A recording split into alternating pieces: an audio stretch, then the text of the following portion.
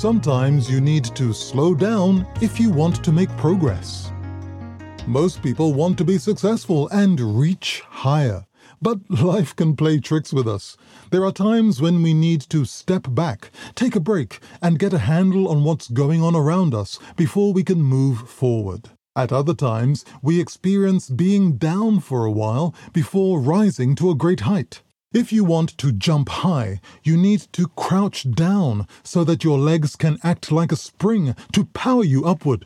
So when things seem to be slowing down, don't fret too much. Check to see if you're being given an opportunity to get yourself together for the next big leap ahead in your life.